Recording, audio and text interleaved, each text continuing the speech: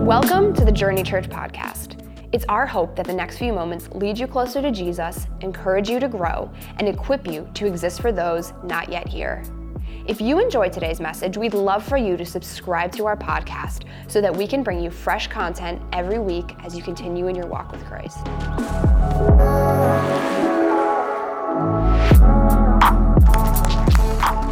It's good to be with you, both here in Montgomeryville Online. We are week number 4 of our sermon series, Influencers, man. And I've been talking about, the idea is, hey, if you're going to be alive, you want your life, especially as a Christian, you want your life to have influence. You want your life to point people towards Jesus. You want at the end of your life, a great goal for your life is you're not going to be at your funeral. Did you know that? And so, but if you were at your funeral, if you had a chance to look down at your funeral, what you want people talking about is you don't want them talking about your house or your boat or your hair or your accomplishments or your possessions or all those things that we spend so much of our life on. What you want them talking about is your influence. This person influenced my life. This person led me towards Jesus. I remember when this person took time out of their busy life to meet me when I was in a really desperate time. I remember when this person had a conversation that was influential in my life. I want to have influence in my life. And here's the problem with influence is it's not given to you. You have to gain it. And a lot of us won't do the work to gain influence. And without influence, you live a purposeless life. And so we're working through these 5 I's. Remember, I talked about integrity. That's the beginning of influence. You got to be a consistent person that earns you trust. Trust is what you need for influence. Then we talked about relationships, the interconnection. And then last week, I talked to you about the power of finding somebody to mentor, somebody that you see some potential in, somebody to invest in. Today, I want to talk to you on the 4th I, information. Christians are experts at information. We are experts. We have spent most of our lives as Christians is spent in the classroom, right? Like if you ask people, what do you, I go to a Bible study, and I go to church, and I read, and I listen, and I do this. And then you ask somebody, okay, how many people have you led to the Lord? Right? It's like that commercial where they ask the person, remember this older commercial where they ask the girl, they look at her and they say, what do you have? What qualifications do you have, right? This is pre-pandemic. Now, if you breathe, you can get hired, right? And so, but pre-pandemic, what qualifications you have? And she said, I don't have any, but I have a beautiful personality. Remember that commercial? No? She would smile. I have a beautiful, I don't lead anybody to Jesus and nobody ever listens to me, but I know the book of Romans, the Roman roads. I know I've studied Revelation because Christians are always experts in Revelation. I know the Bible front and back. I know every song on the new Hillsong album. I know all of the information. And here's what I found out. A lot of times, all of our information leads to very little transformation in our world. You ever notice that? And we'll blame people. Like, they're just not interested in the things of God. People just are not tuned into God. And the problem is, when you read about God, when he came to this earth, guess who the majority of the people were that wanted to listen to him? Not the church people. The Bible says when Jesus showed up, the church people stood at a distance and yelled about him. You know who was attracted to Jesus? The sinners, the tax collectors, the prostitutes, the down and out, the broken, the demon possessed. Those were the people that leaned in. And so the problem is not Jesus. The problem oftentimes is in the way that we present the information to people. You got to know what you're talking about. But what you're talking about also has to lead to people's ears and see and understanding and listen to you to have transformation. I'll give you this example. How many in this room, both campuses, maybe online, you can type it in the chat if you're there. How many Lowe's fans do we have? Lowe's? Anybody like Lowe's? Lowe's? Listen, I'm only going to give you 2 options. You got to vote for one. How many of you like Lowe's? I'm not giving you Target. You're not going to have a chance to vote if you're a girl for Target or guy, whatever. And so how many Lowe's fans? Put your hands up. How many Home Depot fans we have? Hands up. Okay. Half of you did what I asked you to do. The other half, you didn't. We're going to do it again until you do. How many Lowe's fans? Put your hands up. Lowe's fans. How many Home Depot fans? Okay, more of you Home Depot fans. I'm assuming in Montgomeryville you are as well, right? And let me just explain to you why. If you voted for Lowe's, you put your hand up. You know Lowe's, they have the blue or red or people in there. You go to Home Depot, they got the guys in orange or girls in orange. Okay, there's a very distinct difference between these 2 places. I don't know if you knew this or not. They sell the same things. They have the same tools, pretty much. Not some same brand, but same same kind of tools. They have lumber. You need to do your bathroom. They got tile. They got faucets. They got ceiling fans. They got can lights. They got light switches. They got plants, right? They got all of the same things. You get the same experience at both of them when it comes to what they sell, right? If you ever ask a worker, if you can't find something at Lowe's or Home Depot, like some of you, especially males, what I found is we're super prideful, and you're like, I'm not asking. I'll spend 4 hours in here looking for a thingamajiggy because I don't want to ask somebody about the thingamajiggy because that's not the right name for it, but I don't care. Like, I'll just stop somebody. I don't even try to look. I just ask them, right? And here's why that I like, if you put your hand up for Lowe's, you're wrong, right? And here's why. Here's why. Both of them have the same thing, right? Both of them get the same things. If you ask somebody for Lowe's where the thingamajiggy's at, most of the time at Lowe's, and this is pre-pandemic, my experience, maybe stuff's changed, they will go like this. They will say, it's in aisle 6 to 10, halfway down, depending on where you're going. Look up. It might be down. Stand. You know where this is at. Okay, just go. And you just go, right? They gave you the information, and they just sent you on your way. And so you go, right? You're like, I wish they would have came with me. At Home Depot, if you stop somebody, hey, I don't know where the thingamajiggy's at. It is policy at most Home Depots, pre-pandemic, that if you don't know where it's at, guess what they do at Home Depot? They'll hold your hand if you want them to. Hi-ho, hi-ho. It's off to aisle 10. We go. This kid is lame. He has no brain. Hi-ho, hi, right? Talking about me, not the worker. And so, right? And they'll lead you right to it, and here it is, and they'll actually hand it to you. One gives you information and says, go. One gives you information and say, hey, I've been there before, let's go. The information's the same. One says, I think it's over there. One says, come on, let's go. Which one do you think's better? Let me answer the question for you. It's not Lowe's. Stop going to Lowe's. Think about our lives. We want to give people information from afar. Just go. Jesus got it. Type it online. Give people our information from a distance, never being close enough to actually interact with them.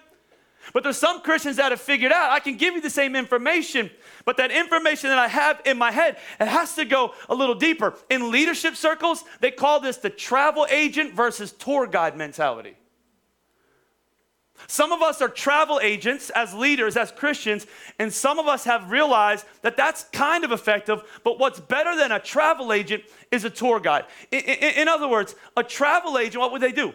They'll tell you where the good trip is at. They'll tell you where the best tickets are at. They'll tell you what to do when you get there. They'll give you a pamphlet, run down the options. They'll tell you about somewhere, but here's the ticket. Most of them never been there. A tour guide's different. You'll show up there, you're like, I don't know what to do. I don't know where to go. I feel like such a foreigner in this land. I don't know where the good restaurants are at. I'm in Rome, and I ended up eating at Chili's because I don't know where the good, it's like, you know what I'm saying? I went to Olive Garden when I went to Rome instead of going to like Italian place, and like, I don't know what to do. And so sometimes you get to a place and you go, I need a what? I need a tour guide. What's a tour guide? A tour guide is going to lead you somewhere they've already been. See, the difference between so many of us when it comes to the information, because the information is not the problem. Let's stop saying that. The truth is the truth. The Bible says the truth is designed to set people free. Jesus will change people forever. The problem is not in Jesus. Oftentimes, the problem is in the way that we present the truth and the information. Too many of us are travel agents. You just go there, you just turn right, you look up and down, and they say, well, have you ever been there? Well, I've never went through that. I've never went through that. I don't know what that's like. I don't even know what you're talking about, but you just go there. Other people that grab you by the hand. I've been there before. I've gone through these things. I've experienced these things. I've had this situation happen. Let's go. I'll show you how to get through this. Same information, different mentality. I want to show you this in the Bible. You'll be surprised by this, but Jesus had problems with some people. I don't know if you knew this or not. He's Jesus. He's perfect, and he has problems. And he actually had issues with some people. And what's funny about church people is most of the time we have issues with the people that Jesus liked, and we're cool with the people that Jesus had issues with. I don't know if you ever noticed that or not. Like, Jesus' main issues were with the religious people. Like, if you can read scripture, he hated sin and he wanted to save people. That's why he came. But a lot of times, the issues that he had, the arguments that he got in, the debates that he got in, they weren't with the unsaved people or the non-Christians or the sinners. They were with the church people. One of the groups of people he had problems with were the Pharisees. And oftentimes in my life, I have found myself being at the seat on the level of a Pharisee without even knowing it. See, what a Pharisee was is a Pharisee was a super religious person. In fact, by the time Jesus came, they had 600. They had turned the law of God, the perfect law of God, and they had interpreted it into 600 of their own laws that you had to follow to actually be a Pharisee. Like if you wanted to be who they were, hang out where they hung out, be a part of their club, there was 600 laws that you had to follow. And how many of you know if you give a human being 600 things they have to do, they're going to mess up? That's the point of the law. God doesn't give us the law for us to go, okay, got that. Okay, I'm good.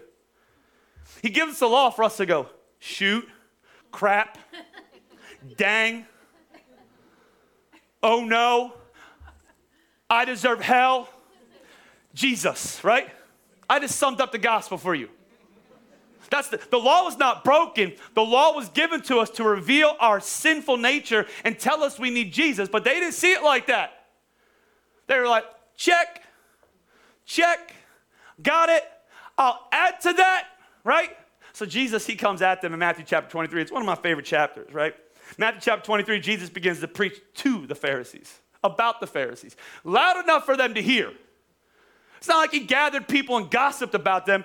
He starts talking about them right in front of them. Jesus said to the crowds and to his disciples, the teachers of the law and the Pharisees, they sit in Moses' seat, which was the seat of judgment, the seat of the law. It's not a bad seat, the Bible says. So you must be careful to do everything they tell you, but do not do what they do. For what they do, they don't do what they say they're going to do. They don't practice what they preach. He says this, they tie up heavy, cumbersome loads and put them on other people's shoulders, but they themselves are not willing to lift a finger. They do all this religious stuff, but they don't even serve other people. Everything they do is for people to see. By the way, you can start doing a Pharisee checklist. Everything they do is people to see. If every time you do something good for God, you quick take a picture, put it on social media, you might be a Pharisee. You might be a Pharisee. If you come here and you act one way, and you get in your car and you go back to the fight that you were having with your spouse before you got here, you might be a Pharisee. Not because you got in a fight, but because the whole time you're here, you got the Christian smile on and you're faking it. If you're mad, be mad, get over it, move on, go get lunch after this. Right? But if you act one way around certain people and then you flip and you act another way around different people, you might be a Pharisee. Goes on to say this part always cracks me up. He says they make their phylacteries wide and their tassels on their garments long. They got so religious, they started making clothing that deemed them religious. They got tassels, they would tie them, they made them extra long, right? Then they had these boxes called phylacteries, and they were basically, they read an Old Testament scripture, and the Old Testament scripture talked about wearing the word of God on your head, and they took that literal, and eventually they started making boxes, and they would roll up scripture. You couldn't even read scripture, but they would stick it in the box, and they would walk around so people would know how pious and religious they were. Jesus says, not only are you wearing those boxes, but you have a competition to see whose box can be biggest. Somebody say, I would never do that. I'm not that type of person. Man, that kind of crap goes on all the time in churches. That is a great definition of the culture of many church people. You might be a Pharisee, he says. He says they love the place of honor at banquets and most important seats in the synagogues. They love to be greeted with respect in the marketplaces and to be called rabbi by others. But you are not to be called rabbi, for you have one teacher. You're all brothers. Don't let anyone on the earth call you father, for you have one Father, and he's in heaven. And then he goes on to say this in verse number 12. For those who exalt themselves will be humbled, and those who humble themselves will be exalted. And then he goes to these 7 woes. You can read them in Scripture. He starts to attack them. He says, you're whitewashed tombs. You clean the outside of yourselves, but the inside is dirty. You go all the way to the end of the earth to convert one person to the same faith that you have, yet you make them worse off than before, which is what religion does. Is it an information problem? No. They have the right information. They've missed Jesus by 18 inches. They have him here. They don't have him here. I don't know if you ever noticed this about your own life. You can have all the information in your life, and people can be impressed by your smarts, but they are only influenced and impacted by your heart. You can impress people up here. You can quote scripture. You can tell them about all the things that you've learned, all the books that you've read, and you can speak to people, and they might be impressed with your knowledge, but they'll only be transformed by your heart, the information that has changed your heart. So the problem with the Pharisees is Jesus is going, you have the right information, but you're leading people like the workers at Lowe's do. You're trying to point people towards something you've never been. Your life isn't changed. Your heart isn't different. You always want to be served. You're not humble. Everything you do is done for people to see. You don't understand that what you do in private without the need of approval, of acceptance of other people, that God will reward. You miss it. So what I love about the Bible then is Jesus has a problem with the Pharisees, but they're not outside of his redemption. See, if you struggle with the religious spirit and you're like, I don't understand, I got all the knowledge, but Jesus never uses me to change anybody. The cool thing about the Bible is Jesus then saves a Pharisee to become the greatest missionary this world has ever seen. So he has a problem with these guys because they have information without transformation, and then he finds a guy who's filled with information and filled with rage, and he changes his life and uses him to impact the world. His name is Paul. And I want to show you the difference, because Paul has what I would call tour guide influence. And I want that for my own life. I want tour guide influence in my life. And let me just give you a few thoughts about the life of Paul as we study through some of the things he said. The first thing is this: if you want your information about Jesus to make a difference in other people's lives, you got to understand that your experience is what matters. Your experience is what matters. You can't take somebody somewhere that you've never been.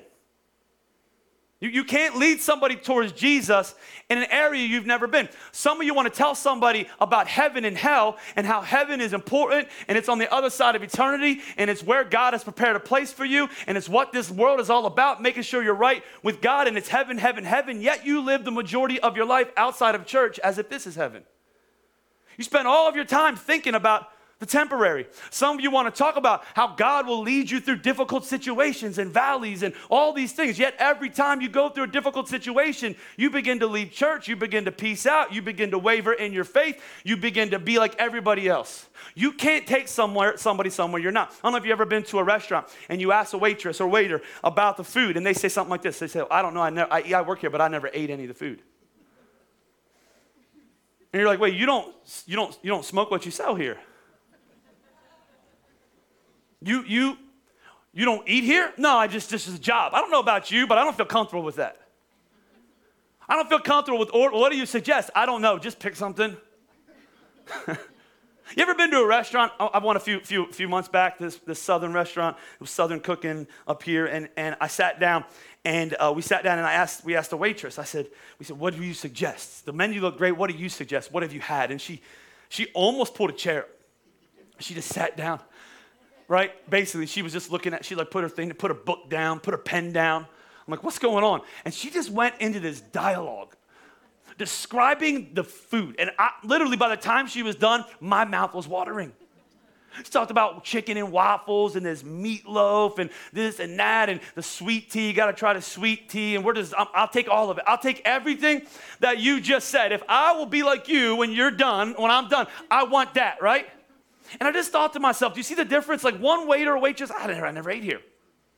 I don't know what, I've never been there. Another waiter or waitress, let me explain to you. Let me tell you. Let me show you how good it is. And I want you to understand, if you want to have what I would call tour guide influence in your life when it comes to the information that you have about Jesus, your experience matters. It's not just about what you've learned that helps you change people's lives. It's where you've been, what you've experienced, how you've handled it. In fact, George Barna, he's a much smarter guy than I am. Here's what he said about this. He said, experience is permitted where theology or philosophy is rejected. It's your experience. In other words, we've said for years, people can argue about Jesus. They can tell you he's not real. They can tell you that he was fake. They can tell you that he didn't die on a cross. They can tell you that the Bible's fake. They can tell you that when it talks about creation, that's not how it happened. They can tell you science has proven and then changed and then proven again, and you just got to trust the science and all these things. They can tell you, right? They can tell you about all of these things about God and how they can discredit Jesus also. But here's what they can't do. They can't argue a changed life. There is no scientific answer for the fact that somebody can be completely addicted to drugs and imprisoned by their past and their hatred and their bitterness and come into the presence of God and something happen in their heart and the imprisonment of that addiction be broken forever. You can't argue a changed life. You can argue all these other things. And so here's what's important. Your experience matters, which is what Paul says. Paul didn't say, I was a Pharisee and I was trained in the best schools and I was arguing with the disciples and I threw something down and then they threw something down and we apologeticized each other and they argued me out of my faith of killing Christians and I decided, you know what, I should stop killing people because they proved my answers wrong and so I'm in, which is what Christians do. Especially young Christians. When I was young, I was like, I'm going to argue people out of their sin. You know what often happens when I'm in an argument with somebody else? If you won an argument with the sinner, you lost the sinner. The point is not to win. The point is to lead somebody to Jesus. And so listen to what Paul says. He's in an argument towards the end of his life. He's on trial with this dude named King Agrippa. And they put him on trial because they're tired of him preaching about Jesus. They're about to ship him off to Rome where he'll eventually be in prison and then he'll be beheaded for his faith. So King Agrippa puts him on trial and he wants to know. And what's so interesting is Paul's answers are not all this apologetics and all of these things. It's all about his experience. I don't know if you've ever read it, but I want to read you this passage because, man, it just hit me this week. He says this, he says, I was convinced, Agrippa, that I ought to do all that was possible to oppose the name of Jesus. I was convinced of that. I hated Jesus. And this is just what I did in Jerusalem. On the authority of the chief priests, I put many of the Lord's people in prison where they were put to death. I cast my vote against them. Many times I went from one synagogue to another to have them punished, and I tried to force them to blaspheme. I was so obsessed with persecuting them that I even hunted them down in foreign cities. He's saying, here's who I was before God. I wanted to kill people, he says. And then he says this, he says, on one of those journeys, I was going to Damascus with the authority and commission of the chief priest, and about noon, King, as I was on the road, I saw a light from heaven brighter than the sun blazing around me and my companions. We all fell to the ground, and I heard a voice saying in Aramaic, Saul, why are you persecuting me? It's hard for you to kick against the goads. And I asked, who are you, Lord? To which he said, I'm Jesus. I'm Jesus, the one you're persecuting. Now get up and stand on your feet. I've appeared to you to appoint you as a servant and as a witness of what you have seen and will see of me. I'll rescue you from your own people and from the Gentiles, and I'm sending you back to them to open their eyes and turn them from darkness to light. In other words, here's what he's saying. I absolutely hated Jesus. I hated Christians. I hated the church. I wanted to kill them. And on the road to wanting to destroy them, I can't explain it, but I got to tell you about my experience. He spoke to me in Aramaic. He said, what are you doing? Knock it off. You're killing my people, and I want to use you to open the eyes of people. Let's go. Sometimes I tell people, I say, listen, I had a great upbringing. And I had a great life, and I had great examples of parents. But man, when I was growing up in church, I wanted nothing to do with it. Sometimes people say, why do you tell people that? Because I want you to understand that it was not information that transformed my life. I heard the truth, and the truth, and I know it was planted in my life, and eventually it brought forth a harvest. But let me tell you what happened. I was on the steps of youth convention when I was 18 years old, and I was trying to walk out to meet my girlfriend because it was altar call time, and at a Pentecostal youth convention, that's when the crazy happens. And so I was done with that. So I was heading out to find my girlfriend, and I was heading up the steps. The Spirit of the God knocked me down on the floor. Tears began to come through my eyes, and Jesus changed my life forever in that moment. That's why I'm here. Without that moment in my life, information would have never led to transformation. See, if you want to be a tour guide influence, you got to speak from experience because you cannot take people somewhere you have never been. Let me give you another thought. If you want tour guide experience, here's another one that's important for you for the church folk. Your example matters. Your example matters. The world is not changed by your opinion, by your brain, by your facts, by your thoughts. The world is changed by your example. That's what Paul says. See, Paul's a smart guy. He's smarter than most of us in this room. He was a Pharisee, but he wasn't just any Pharisee. He was a Pharisee trained under the teacher, Gamaliel. Gamaliel was the best of the best. So he was not a nobody. He was not a low in the rank. He was not a D student. He was the best of the best of the best. He could argue with anybody. He could give you information on top of information on top of information. And after he got saved, I don't know if you ever read the Bible. Sometimes I read, especially in the book of Romans, I'm like, I don't even know what you're saying, Paul. You're going to have to dumb it down. You know where I'm going? I'm going to James, right? Because I understand James. Sometimes I'm like, I don't even know what you're saying, right? In this moment. I'm going to trust because you're smarter than me. But here's what Paul says about when he goes and he speaks, especially to the church of Corinth, because Corinth was all about outside appearance. Here's what he says to them, and I love this in 2 Corinthians chapter 6. He says, I put no stumbling block in anyone's path so that our ministry was not discredited.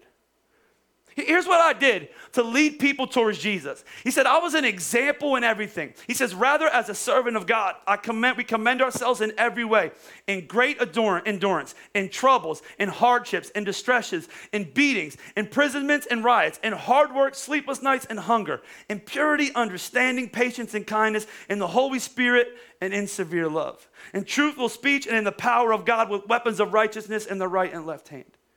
Through glory and dishonor, bad report, good report, genuine yet regarded as impostors. That one always hits me. Known yet regarded as unknown, dying yet we live on, beaten yet we're not killed, sorrowful yet always rejoicing, poor yet making many rich, having nothing and yet possessing everything. Here's what he says. I live my everyday life as an example to you.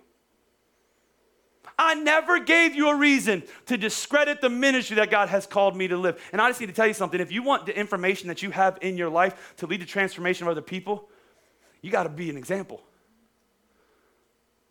You got to stop discrediting the truth that you have in your life with the life that you live outside of the church. That's why Paul told Timothy, he said, don't let people look down on you, but be an example. This is his young protege. Be an example. What does he say? To be an example in speech, in conduct, in love, in faith, and in purity. If you want to be a tour guide influencing people's lives, you got to understand it's your experience that speaks to them. It's your example that speaks to them. Let me just give you one more thought. Number 3, Jesus matters. Your experience matters. Your example matters. You got to be an example, right? More people discredit the things of God in the world and in their life because of the life of Christians. I'm just letting you know. That's why the Bible says to be a witness for me. You know what a witness is in a court of law right now? A witness is somebody that they do a background check on, that they find out everywhere you've eaten over the last 40 years. They dissect your life, they dissect your mind, they dissect everything about you, but because before they put you on the stand and use your word to build their case, they want to make sure you're trustworthy. And so many times you don't understand that people are putting you on the stand before they trust what you say. They're looking at your life, they're looking at your example, they look at what you say, they look at how you act, and you discredit what Jesus has done and will do in their lives by your example, your experience, and then Jesus. And I love this part about Paul because what I found in my own life is as a Christian, sharing information that feels like oftentimes it falls on deaf ears, right? You can almost just get quiet and go, okay, I'm just not going to share anymore. I'm not going to talk about it. Nobody wants to hear about it. And then I'll start to get afraid. Even as a pastor, I'm like, well, sometimes people ask me questions and I'm like, I don't know. Why are you asking me that? Well, is it in the Bible? I'm like, no, nobody's ever asked this question before in the history of the world. You should go to a counselor, figure out why you even think like that, right? and you start thinking like that, like, okay, if I start telling about Jesus, they're going to ask me a question, they're going to ask me about history, they're going to ask me about what this is, and I'm not going to have the answer. So I love the example of Paul, because Paul dealt with that in Corinth. Corinth, these people, they always remind me of Americans. And in Corinth, they were obsessed with eloquence. They were obsessed with poetry. They were obsessed with outside appearance. They also lived very loose lives. They had an anything goes mentality. They they had a church, but it was a lot like the world, and people live kind of similar in both situations. It just feels a lot like an American church. Like not a lot of life change, not a lot of holiness, not a lot of realness, a lot of fakeness, and then a lot of frustration, because a lot of times it's like, why don't people come to this church? And why don't people invite people to this church? And then the truth is, people don't invite people to this church because they're embarrassed of their own life, and all these things happen. Like it just feels like an American church in Corinth. And so Paul preaches in this city, and he leaves, right? He starts his church, and they actually begin to mock him. They don't like him. Paul, if you would read scripture, it's safe to assume that he was probably pretty beat up looking dude. I mean, I don't know about you, but he was bitten by a poisonous snake. He was shipwrecked. He floated at sea for a few days. He was put in prison. He was flogged, which means he was whipped multiple times. That happened to him. He was probably a pretty gnarly looking dude. And he could have preached because he was educated. He could have been eloquent because he was trained, right? But he brought a different mindset to the church of Corinth. And I love what he says to them. He says, you know what? I'm not going to bring you smarts, and I'm not going to bring you wisdom. I'm just going to bring you Jesus. I'm going to let my experience do the talking. I'm going to let my example do the talking. But the main thing I'm going to let talk in my life is I'm going to let Jesus talk. And I love what he says in 2 Corinthians 2. He says, so it was with me when I came to you. What did he say? I didn't come with eloquence or human wisdom, right? As I proclaimed you the testimony about God. And here's why I love this part, because so many times this is what we think will reach somebody. Even as a pastor. Sometimes I listen back and I'm like, that wasn't a word. You mispronounced that. And you work so hard. How can I say this more eloquently? And how can this be more pretty? And what does Paul say? I didn't even worry about that. I didn't worry about being eloquent. I didn't worry about being smart in front of you. No. What does he say? For I resolved to know nothing while I was with you except who? Jesus Christ and him crucified. I came to you in weakness and with great fear and trembling. My message and my preaching were not with wise or persuasive words, but with a demonstration of whose power? Of God's power. You see, what's cool about your witness and the information that you have is it doesn't rely on the prettiness with which you present it. That's a lie from Satan. You know what it relies on? Your experience, your example, and you getting out of the way and letting Jesus do the work. And I'm just telling you that from the last 15 years of my life. You say what you need to say. You realize you're not going to save anybody at the end of this service, and these words are not your words. And you tell people about Jesus, and you get out of the way, and you let the Spirit of God do what only He could do.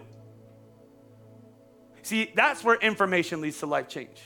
The truth sets people free. Your experience, your example, and Jesus. And Jesus, would you stand to your feet all over this house, and would you bow your heads and close your eyes? See, I think one of the best moments in a life of a believer is when somebody proclaims, that can't be him, must be God. Can't be him, must be God. I know him, he's not that good. He don't have anything good to say. Must be God. I've seen that person live. I know who they were. I know how angry they were. They're kind. They're merciful. Must be God. I used to hang out with that person in the same circle, and they were so addicted to drugs. And now they're clean. Must be God. Must be God. I mean, don't you think that's what they said about Paul? I remember when that guy used to persecute and curse and kill and destroy, and now he's back and he's preaching the gospel of the same Jesus that he wanted to destroy. Must be God. He's not relying on the wisdom that he learned from religion, but he is sharing the truth of Scripture. Must be God. That's influence. That's informational influence in your life, not a travel agent. Hey, here's where you go. Here's the answers.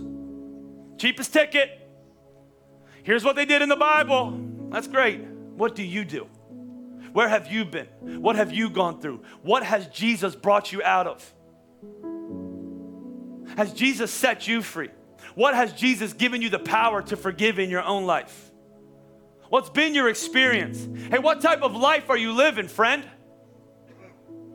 Are you a hypocrite? Do you play a part? Do you sit in church and smile and do you leave this place? You act the same as everybody else acts. Have you met Jesus with just your head and not your heart? Do you rely on him and only him? Is he who the star of your life is? Is he where you get your strength? Do you rely on his mercy and his forgiveness and his grace on top of grace? It's Jesus. And listen, we've done the same thing for years and years and years at this church. If you come, you know. We sing, we pray, we preach, then we get out of the way and we let Jesus do what he does. It's all about Jesus. But at the end of the service, only Jesus can accomplish good things. It's not a performance. It's not the prettiness of the words, the articulation, the finesse, the manipulation, the piano. It's Jesus. And the Bible promises where two or more gathered in his name that he shows up. And when he shows up, people's lives are changed forever. So how about you? You need him today? You tired and weary? You overcome? You bitter? You angry? You live your entire life in response to things that have been said and done to you. You hear the words repeat over and over and over in your head. You're not good enough. You're worthless. You're a mistake. Maybe you've lived your life in response to those words, trying to prove them wrong. Yet you've just developed bitterness and anger, and it has overtaken your soul and impacted every part of your life, and you don't know what to do. Turn to Jesus, friend. Give it to Jesus. Ask him to come into your life. And he'll do what he does. He'll heal you. He'll change you. He'll give you purpose. He loves you so much that he was willing to die for you. He didn't stay dead though. He defeated death and hell. And it's through him that we have the opportunity to be a brand new person.